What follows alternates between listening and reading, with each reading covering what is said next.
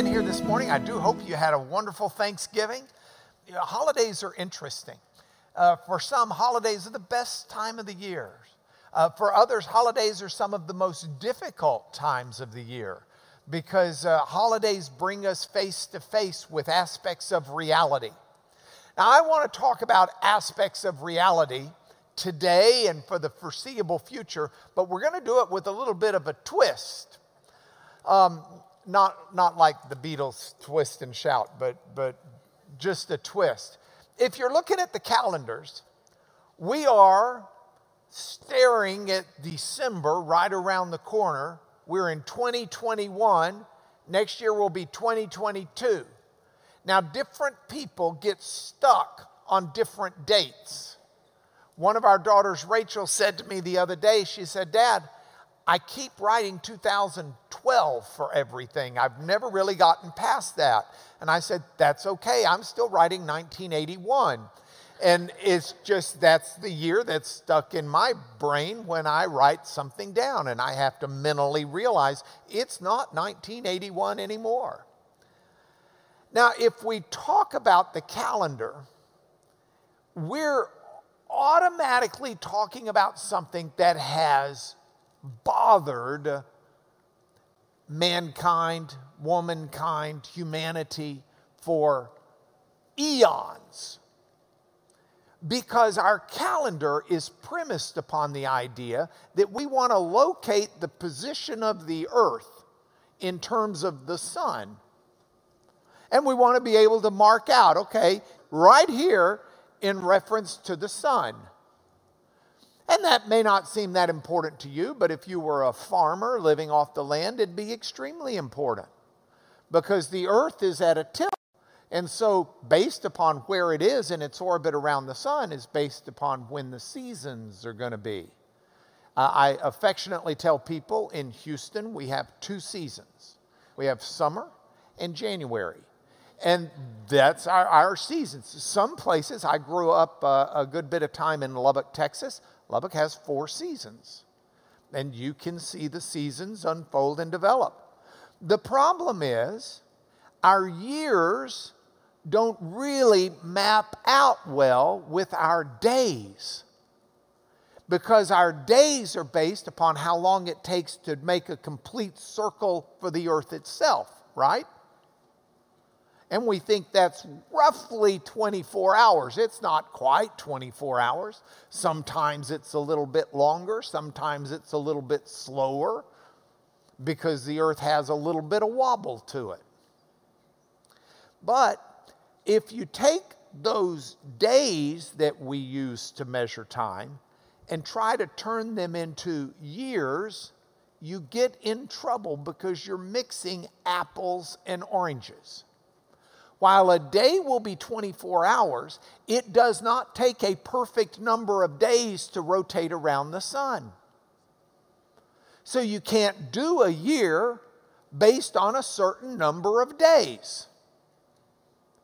Now, some civilizations didn't give a rip as much about calendars. They needed to know when the time came to plant, and there's a convenient time for that. The equinox, which is from a couple of Latin words, equa, equal, nox is night, and that's equinox is when the night is the same length of time as the day, when the night equals the day. And you've got that happening once in the spring, where it's 12 hours of night and 12 hours of day. You've got that happening one time in the fall or the autumn. Hence, we have the spring equinox and we have the autumnal equinox, where night is equal to day. And for some civilizations, that's really all they needed to know, or that was the most important thing, because that marked the changing of the seasons. After the autumnal equinox, night gets longer, days get shorter.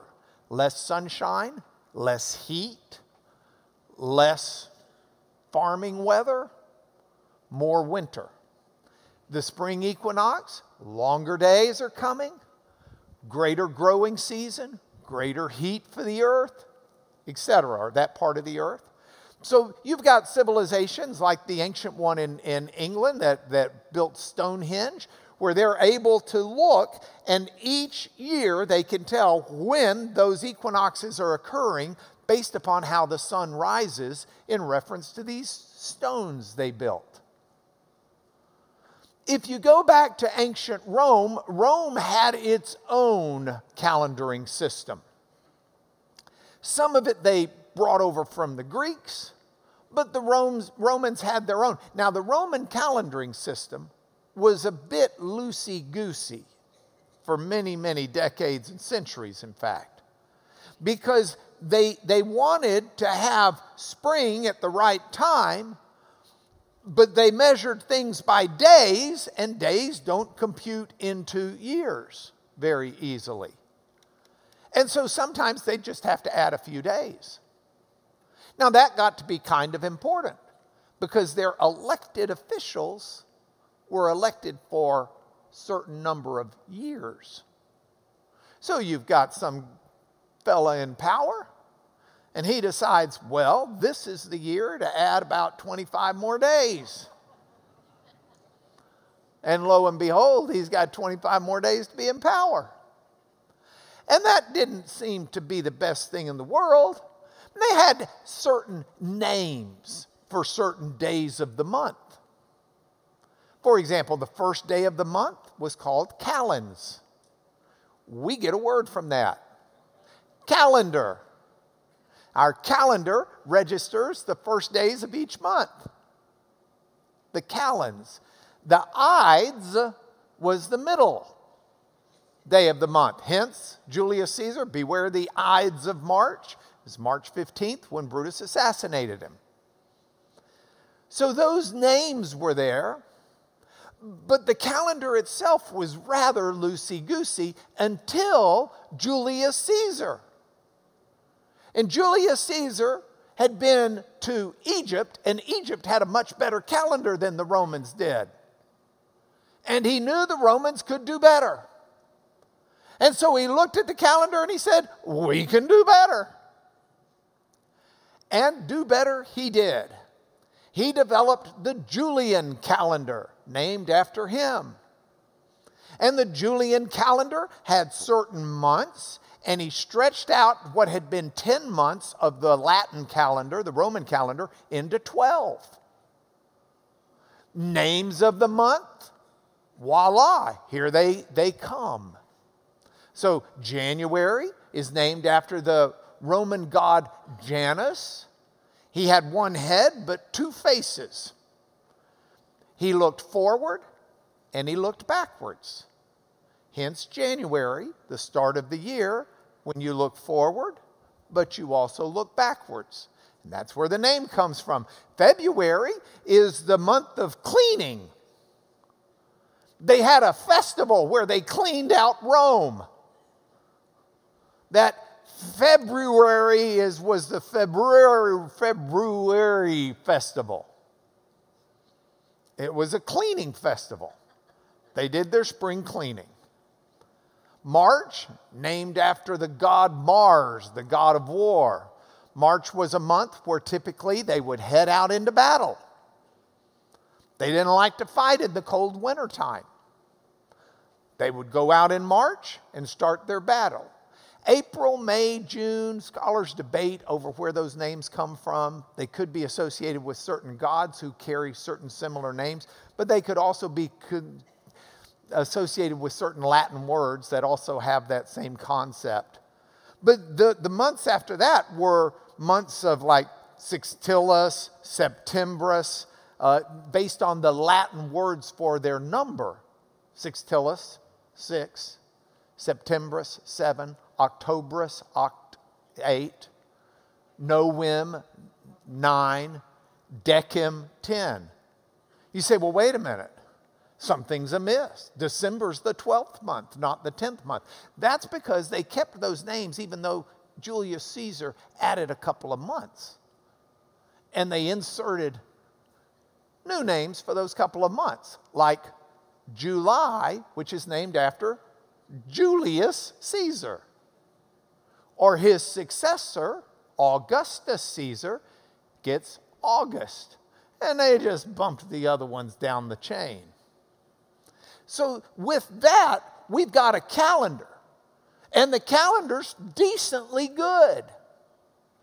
They've got different number of days for the months to try to make it work out. The problem is they were still losing time.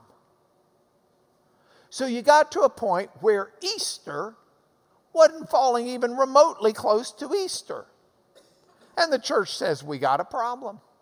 So in the 1500s, the church decides to change this.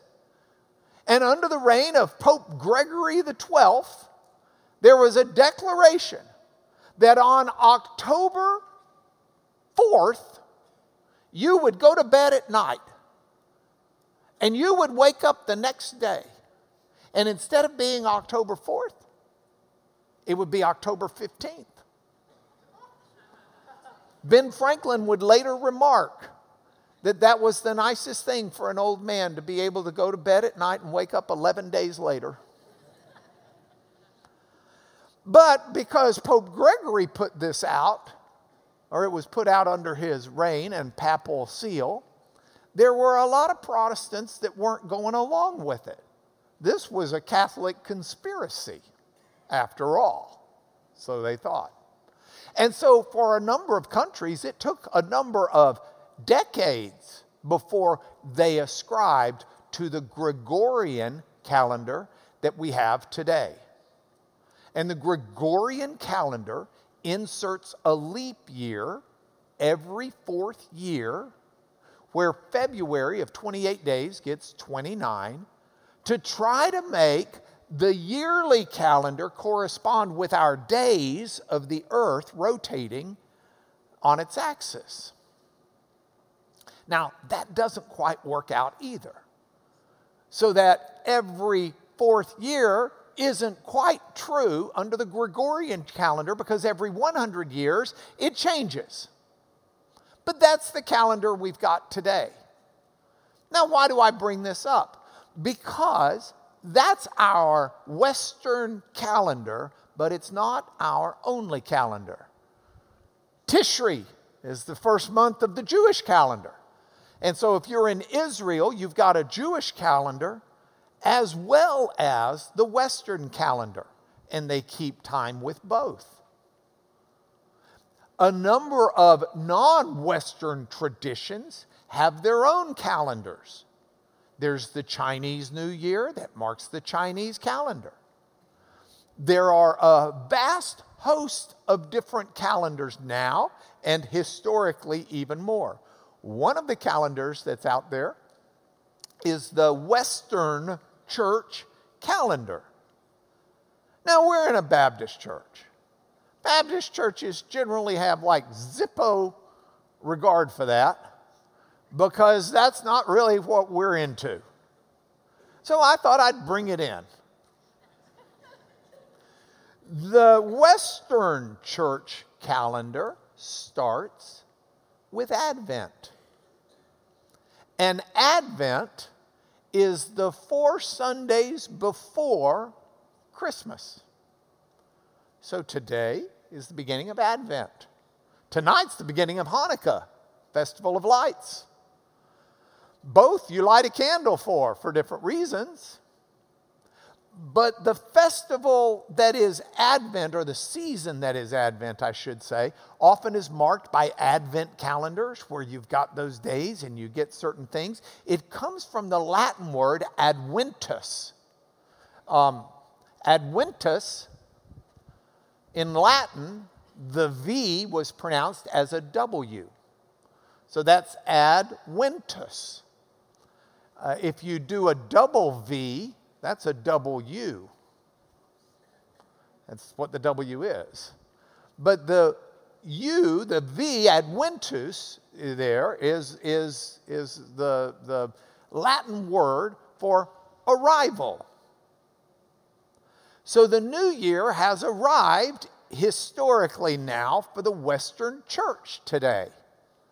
So happy Advent, happy New Year, happy arrival. The season of Advent, traditionally in the church, has 3 focuses. Focus number 1, the advent or arrival of the Christ child in Bethlehem. That's one arrival that is focused. A second focus point for Advent is the arrival of Christ in your life,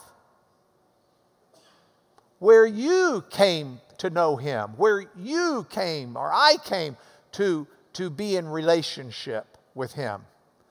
And the third focus is the arrival that is assured in the future when the Lord returns again to finish making things right.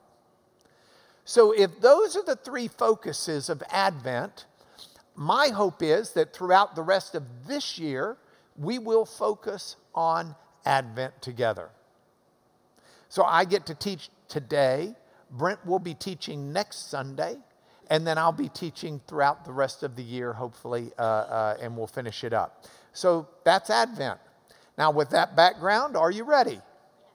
Okay. Lesson number 1. God has plans. He got big plans, and he's got individual plans. God has plans for you. You can fill in your name. And God has plans for you. The Bible never talks about God calling people just generally. I want an army. Go raise me an army. Y'all come on in. God always calls people individually. God seeks you as a person, not you as a group.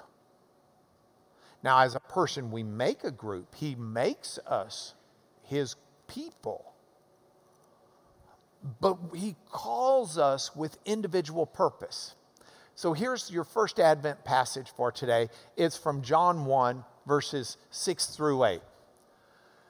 There was a man sent from God whose name was John. He came as a witness to bear witness about the light, that all might believe through him. Now, he was not the light, but came to bear witness about the light. Now, this man was sent from God. That word sent is apostello in the Greek. Apostello is a verb that means I'm sending out. There's a noun form of it. Somebody who was sent is an apostle. That word was used as a word not only for, of course, the 12 apostles that were selected by Christ, but that word is used even in the New Testament for messengers. If you send someone with a message, they are an apostle. Okay? So, by the way, some people get real concerned that words in the New Testament can have such different meanings. Don't ever get concerned about that if you speak English, okay? Because if you speak English, I've even heard my kids talk about someone who will hang up the phone. Well, you don't hang this up. That's a reference that's left over in our language from when we had phones on the wall that you would hang up, and that's the way you would disconnect. But we'll talk about hang up a phone, or we'll talk about hang up a picture. Those mean two entirely different things, even though they're the same word. And I won't even start about my hang-ups. But we use the same word with different meanings that are kind of related, but carry a different connotation. That's no different in other languages. So someone sent, an apostle, can mean different things in different places, even within the Bible. But there was a man who was apostled from God, who was sent from God. His name was John. Now, he came as a witness. Now, if we were reading this in Greek, we would see this three-letter word right here. That's an I, iota. That's an N, nu, which is you say, no, that's a V. That's the way they wrote their N's. That's an N, and that's an A, an alpha.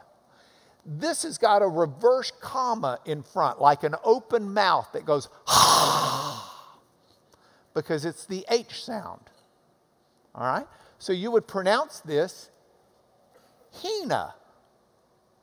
And you'll see Hina, Hina, Hina.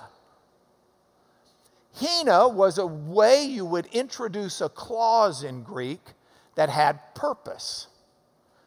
It says, this is for the purpose of. This is in order to. This is the reason why. Here's the purpose. And so if you're reading it in the Greek, you're going to see very clearly something that you can pick up in the English, but it's driven by this Greek word. There was a man, he was sent from God. Why? For a reason. Let me give it to you in 3 different clauses. Here are reasons God sent him. God sent him in order to bear witness about the light. Bear witness about the light. That's one of the reasons he was sent. God sent him that all might believe through him. That's the second Hina clause. God sent him to bear witness about the light. God sent him so that people would believe in him. And God sent him, even though he wasn't the light, to bear witness about the light.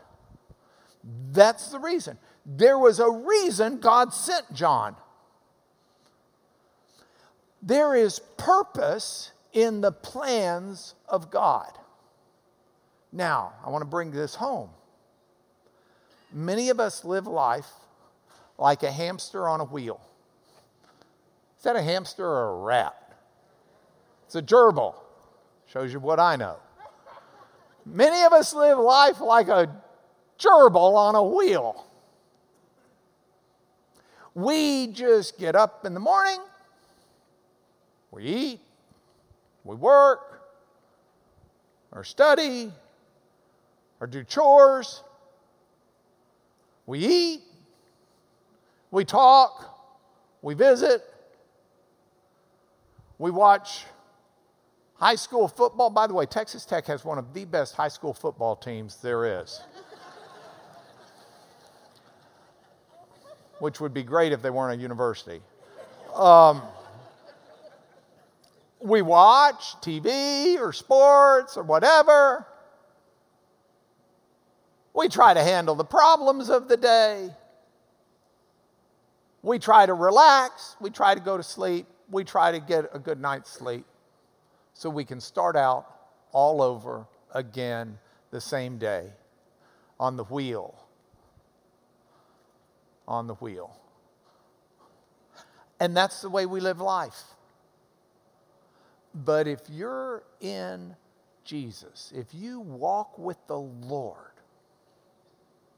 this is not you. You are not just existing on a wheel. If we learn anything from the 3 focuses of Advent, we learn that God has plans. We learn that God had a plan, and it was expressed in John the Baptist, who he called as a witness to bear witness about the light. But that means God has plans in our lives too. He's got a Hina purpose clause for you, to use the Greek expression, syntactical expression. He's got purpose for your life. He doesn't call you just to be a hamster on a wheel. He calls you to do something. You say, well, I've been thinking of running for president, but it hadn't really occurred to me before.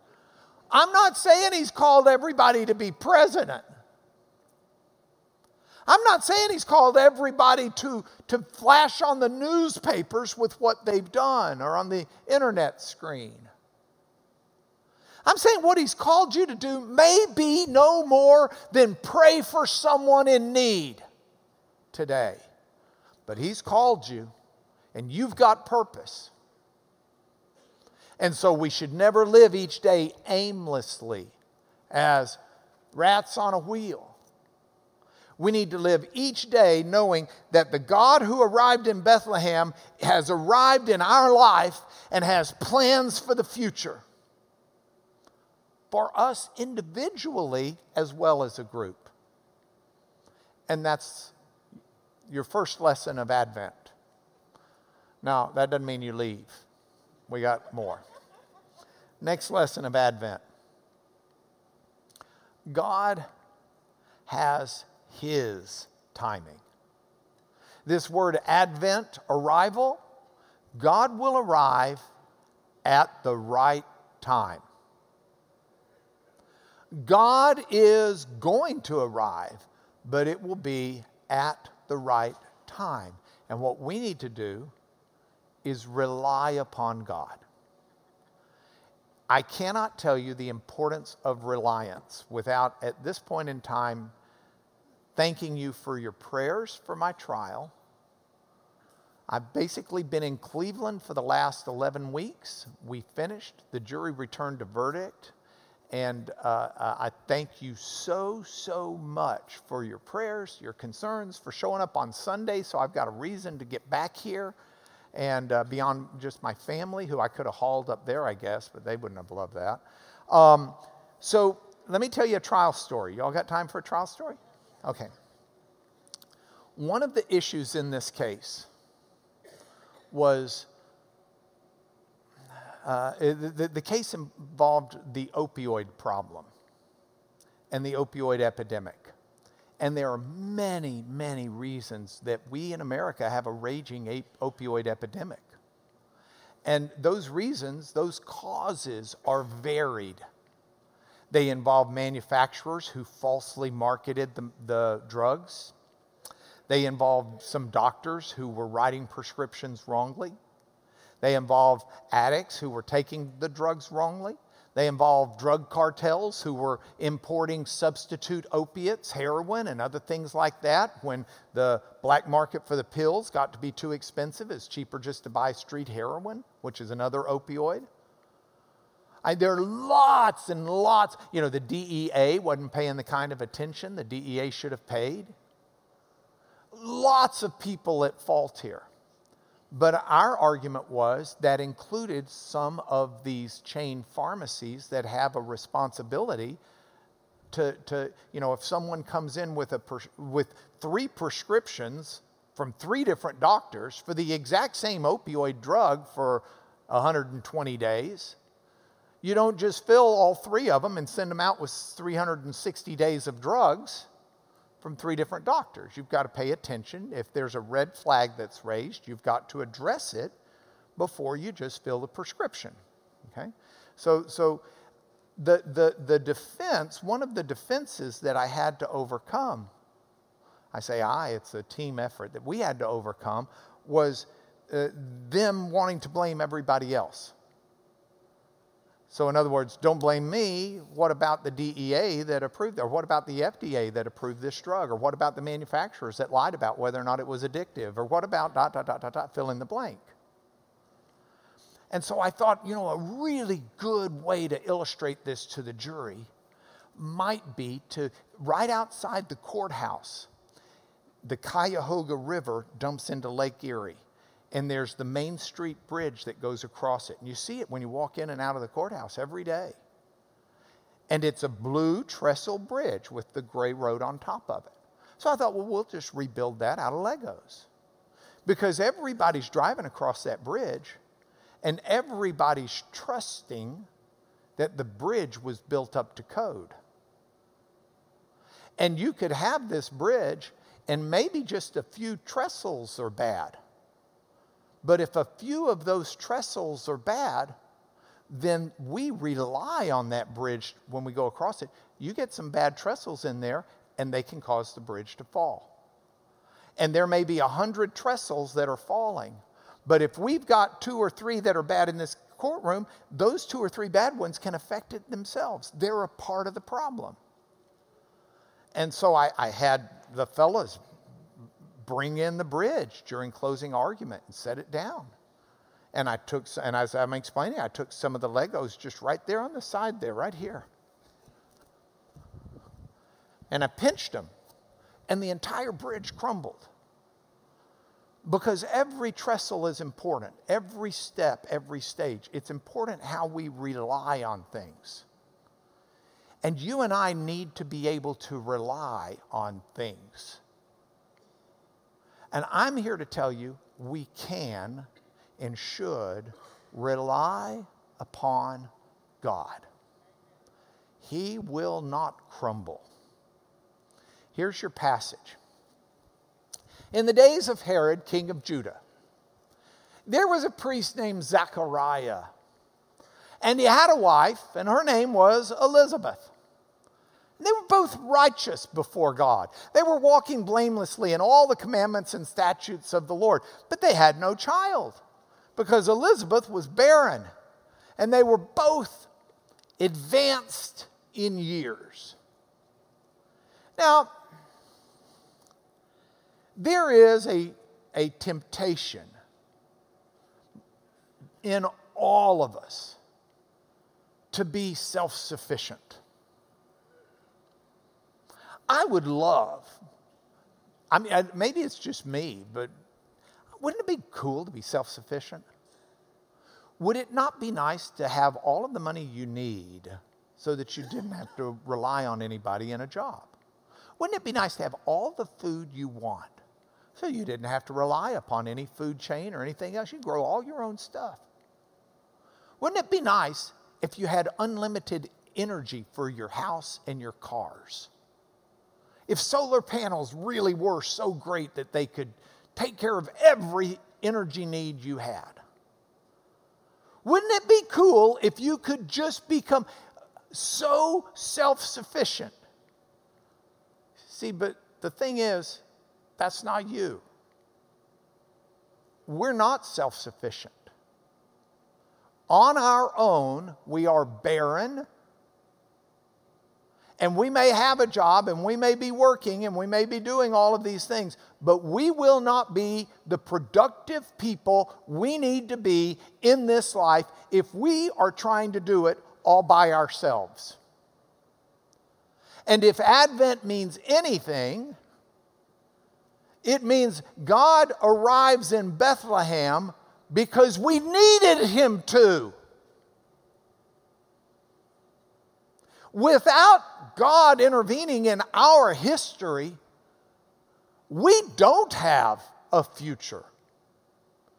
You can work as hard as you want to be as good as you can be, and you will never be good enough to earn your place in God's kingdom. You and I all have sin that must be forgiven. Somehow, the just God has to justify the unjust people. Think about that for a moment. If I'm a just judge, how can I let the guilty go off scotch-free and still be a just judge? You would say, well, you're not a very just judge. And I might have to say, well, you're right. So how does God, who is a just judge, let the guilty go off free and still be just? Answer: he himself substitutes in to pay the penalty. So justice is met. But you and I cannot be self-sufficient in the most important aspect of our eternity. We must rely upon Jesus, who arrives in Bethlehem and then arrives in our life. But if we do that, we can trust that in the future to come, we have the most important aspect of our life taken care of. We rightly rely on God. By the way, that's not the Lego bridge, that's the actual bridge. And we need to rely on him. It's the right thing. Okay? Next lesson. Amazing things happen when people pray. So many of you praying for me. I got daily notes from half a dozen of you praying for me during trial. And those are just the notes that came in. I'm sure there were tons beyond those notes. Amazing things happen when people pray. Look at the continuation of this story. This is still the story of Zechariah and his wife Elizabeth. Now, while Zechariah was serving as priest before God, when his division was on duty, there are thousands of priests, and they've got all of these different chores, and it was the turn for his division. They were up. According to the custom of the priesthood, he was chosen by lot to enter the temple of the Lord and burn incense. That's one of the jobs. And the whole multitude of the people were praying outside at the hour of incense. Incense was an image, a demonstrative, we would say in court, a PowerPoint slide. It was a visual representation of the prayers of God's people rising to God. The fragrant, pleasing prayers of God's people going up. So it was the people are praying outside at the hour of incense. And there appeared to Zechariah an angel of the Lord standing on the right side of the altar of incense. Now, this is kind of crazy if you think about it. You start out here, he is serving as a priest before God. He's doing his job. He's gone to work as he did every day. Every day, he did his jobs. He goes to work day after day, week after week, month after month, year after year. And if it wasn't him doing it, it was someone else doing it. They all had this job. It had been going on for centuries. And it's just the way it does. Just a normal, routine day with people, while he's serving, people praying. And what he's doing, he was chosen by lot. They just kind of roll the dice. But what other people might call luck was not luck. The hand of God was there. See, you and I, we're not a roll of the dice. You're not here by chance. You're not listening to this by chance. God is at work, even in an ordinary day where you're doing run-of-the-mill things. God has something far beyond you and I at work here. And so we see this. And he enters the temple. This is what he was chosen by lot to do, to enter the temple. Now, the temple at the time had incense that was offered every morning, every evening, day in, day out, week after week, while months, years, decades, and centuries roll by. It was service. It was a normal occurrence. I dare say the humdrum of temple life. But hundreds and hundreds and hundreds and hundreds of years before, the prophet Isaiah had declared the word of the Lord. And in Isaiah chapter 40, we read some of this. In Isaiah chapter 40, we read,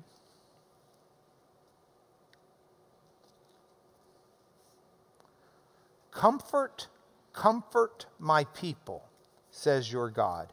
Speak tenderly to Jerusalem and cry to her that her warfare is ended, her iniquity is pardoned. She's received from the Lord's hands double for all her sins.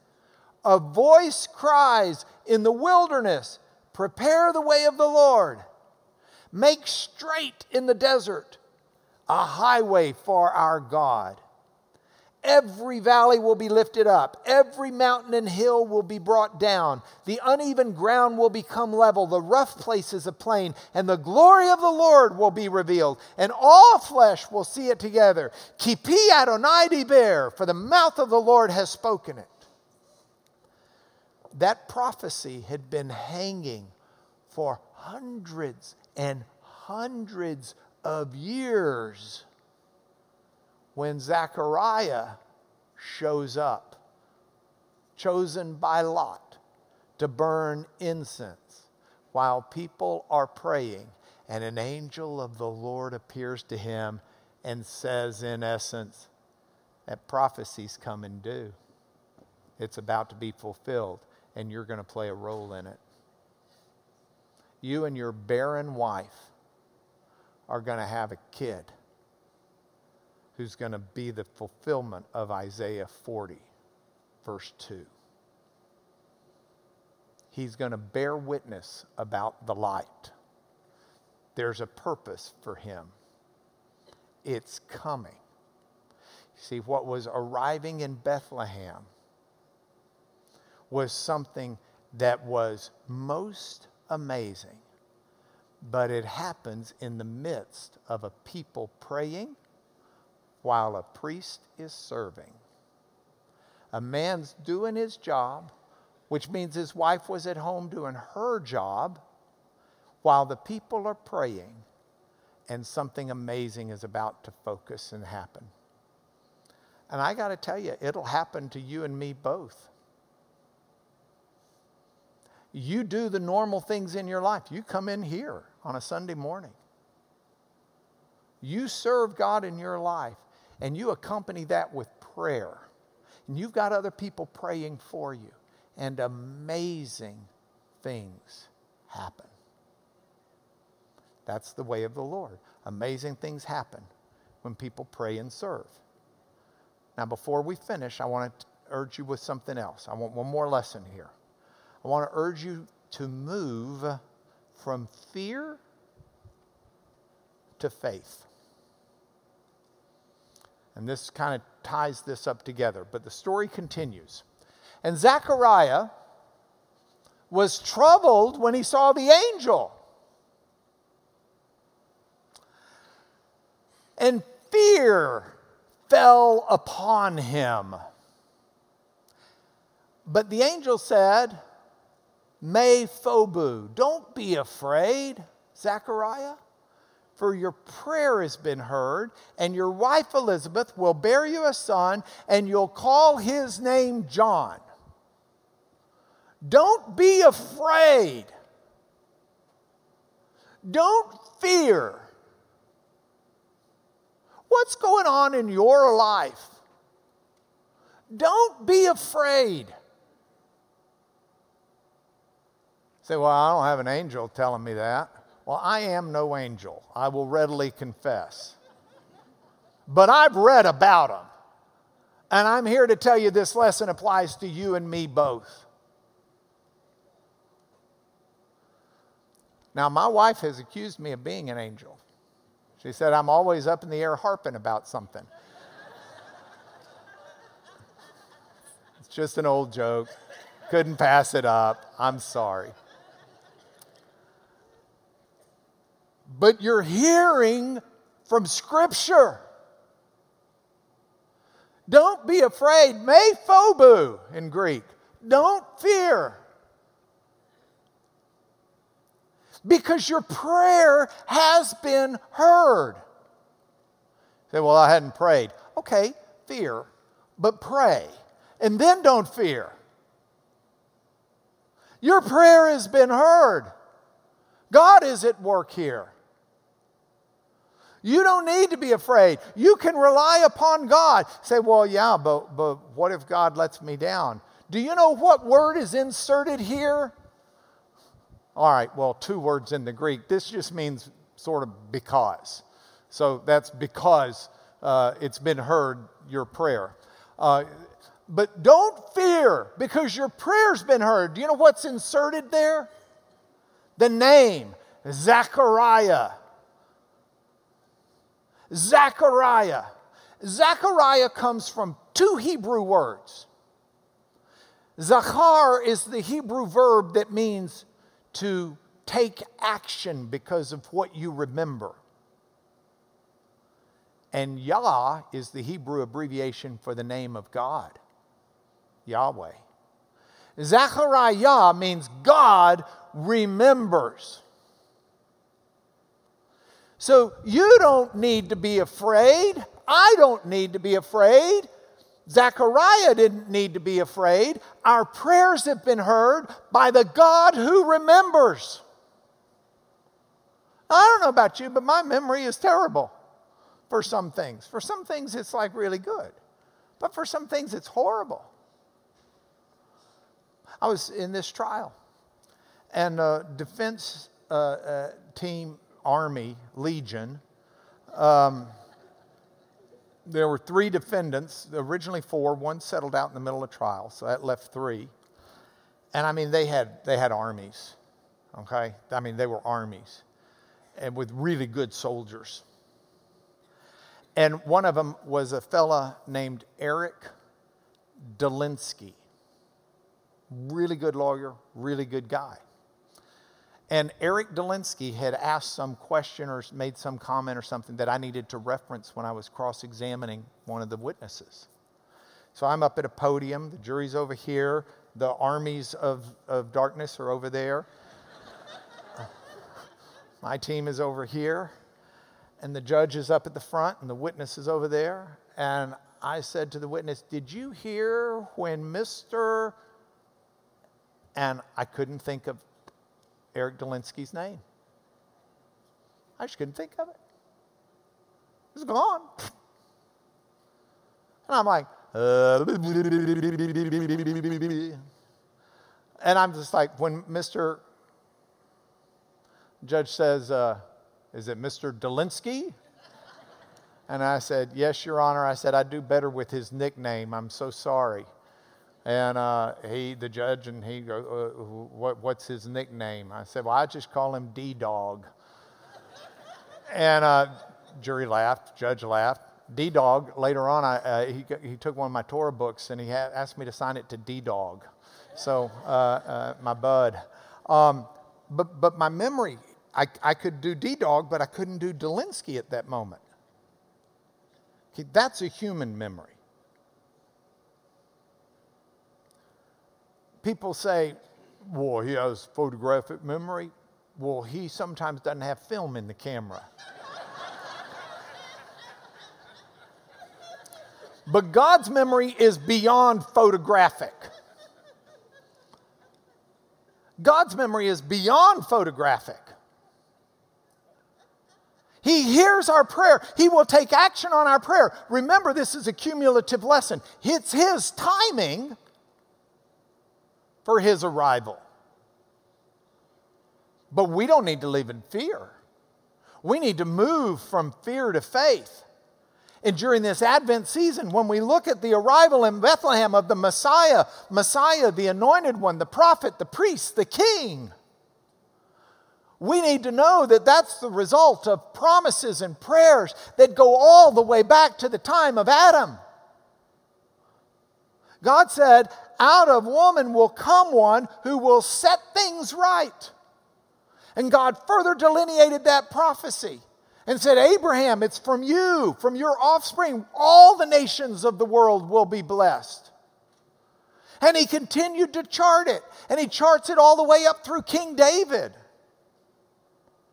And you can follow it in the lineage of Jesus, but you can also follow it within the confines of Scripture. God has made the promise. And it's in great detail. And we've got it today.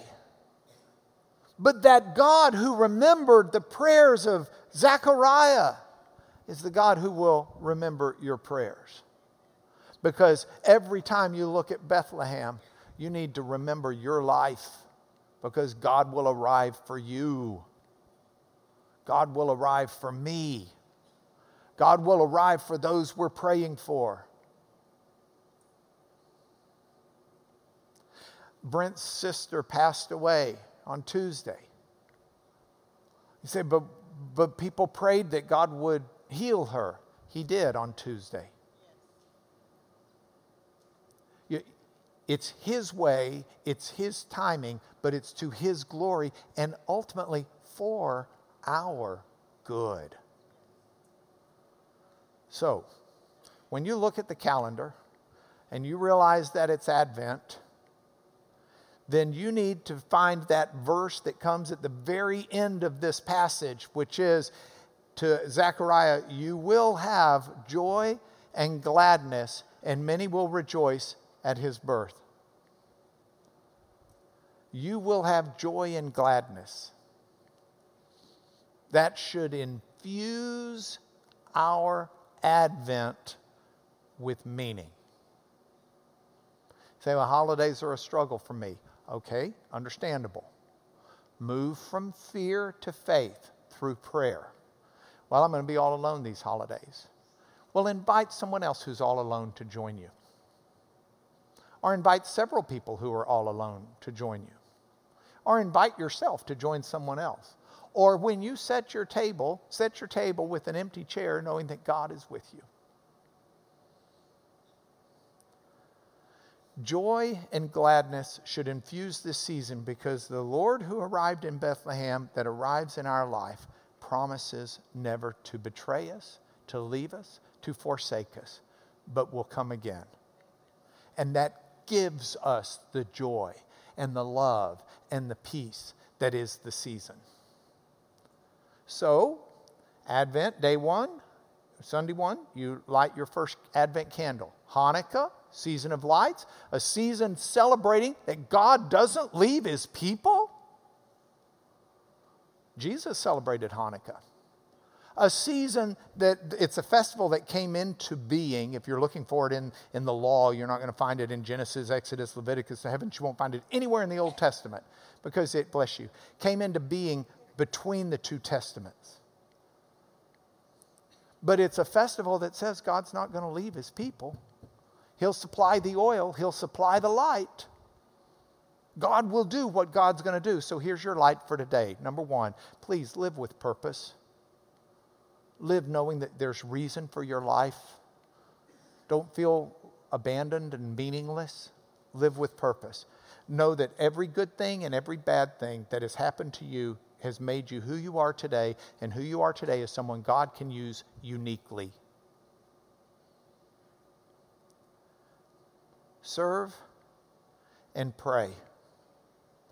Do what you need to be doing, but accompany it with prayer, knowing that we have a reason to have faith over fear because we have a God who will hear prayer and does not forget. Got it?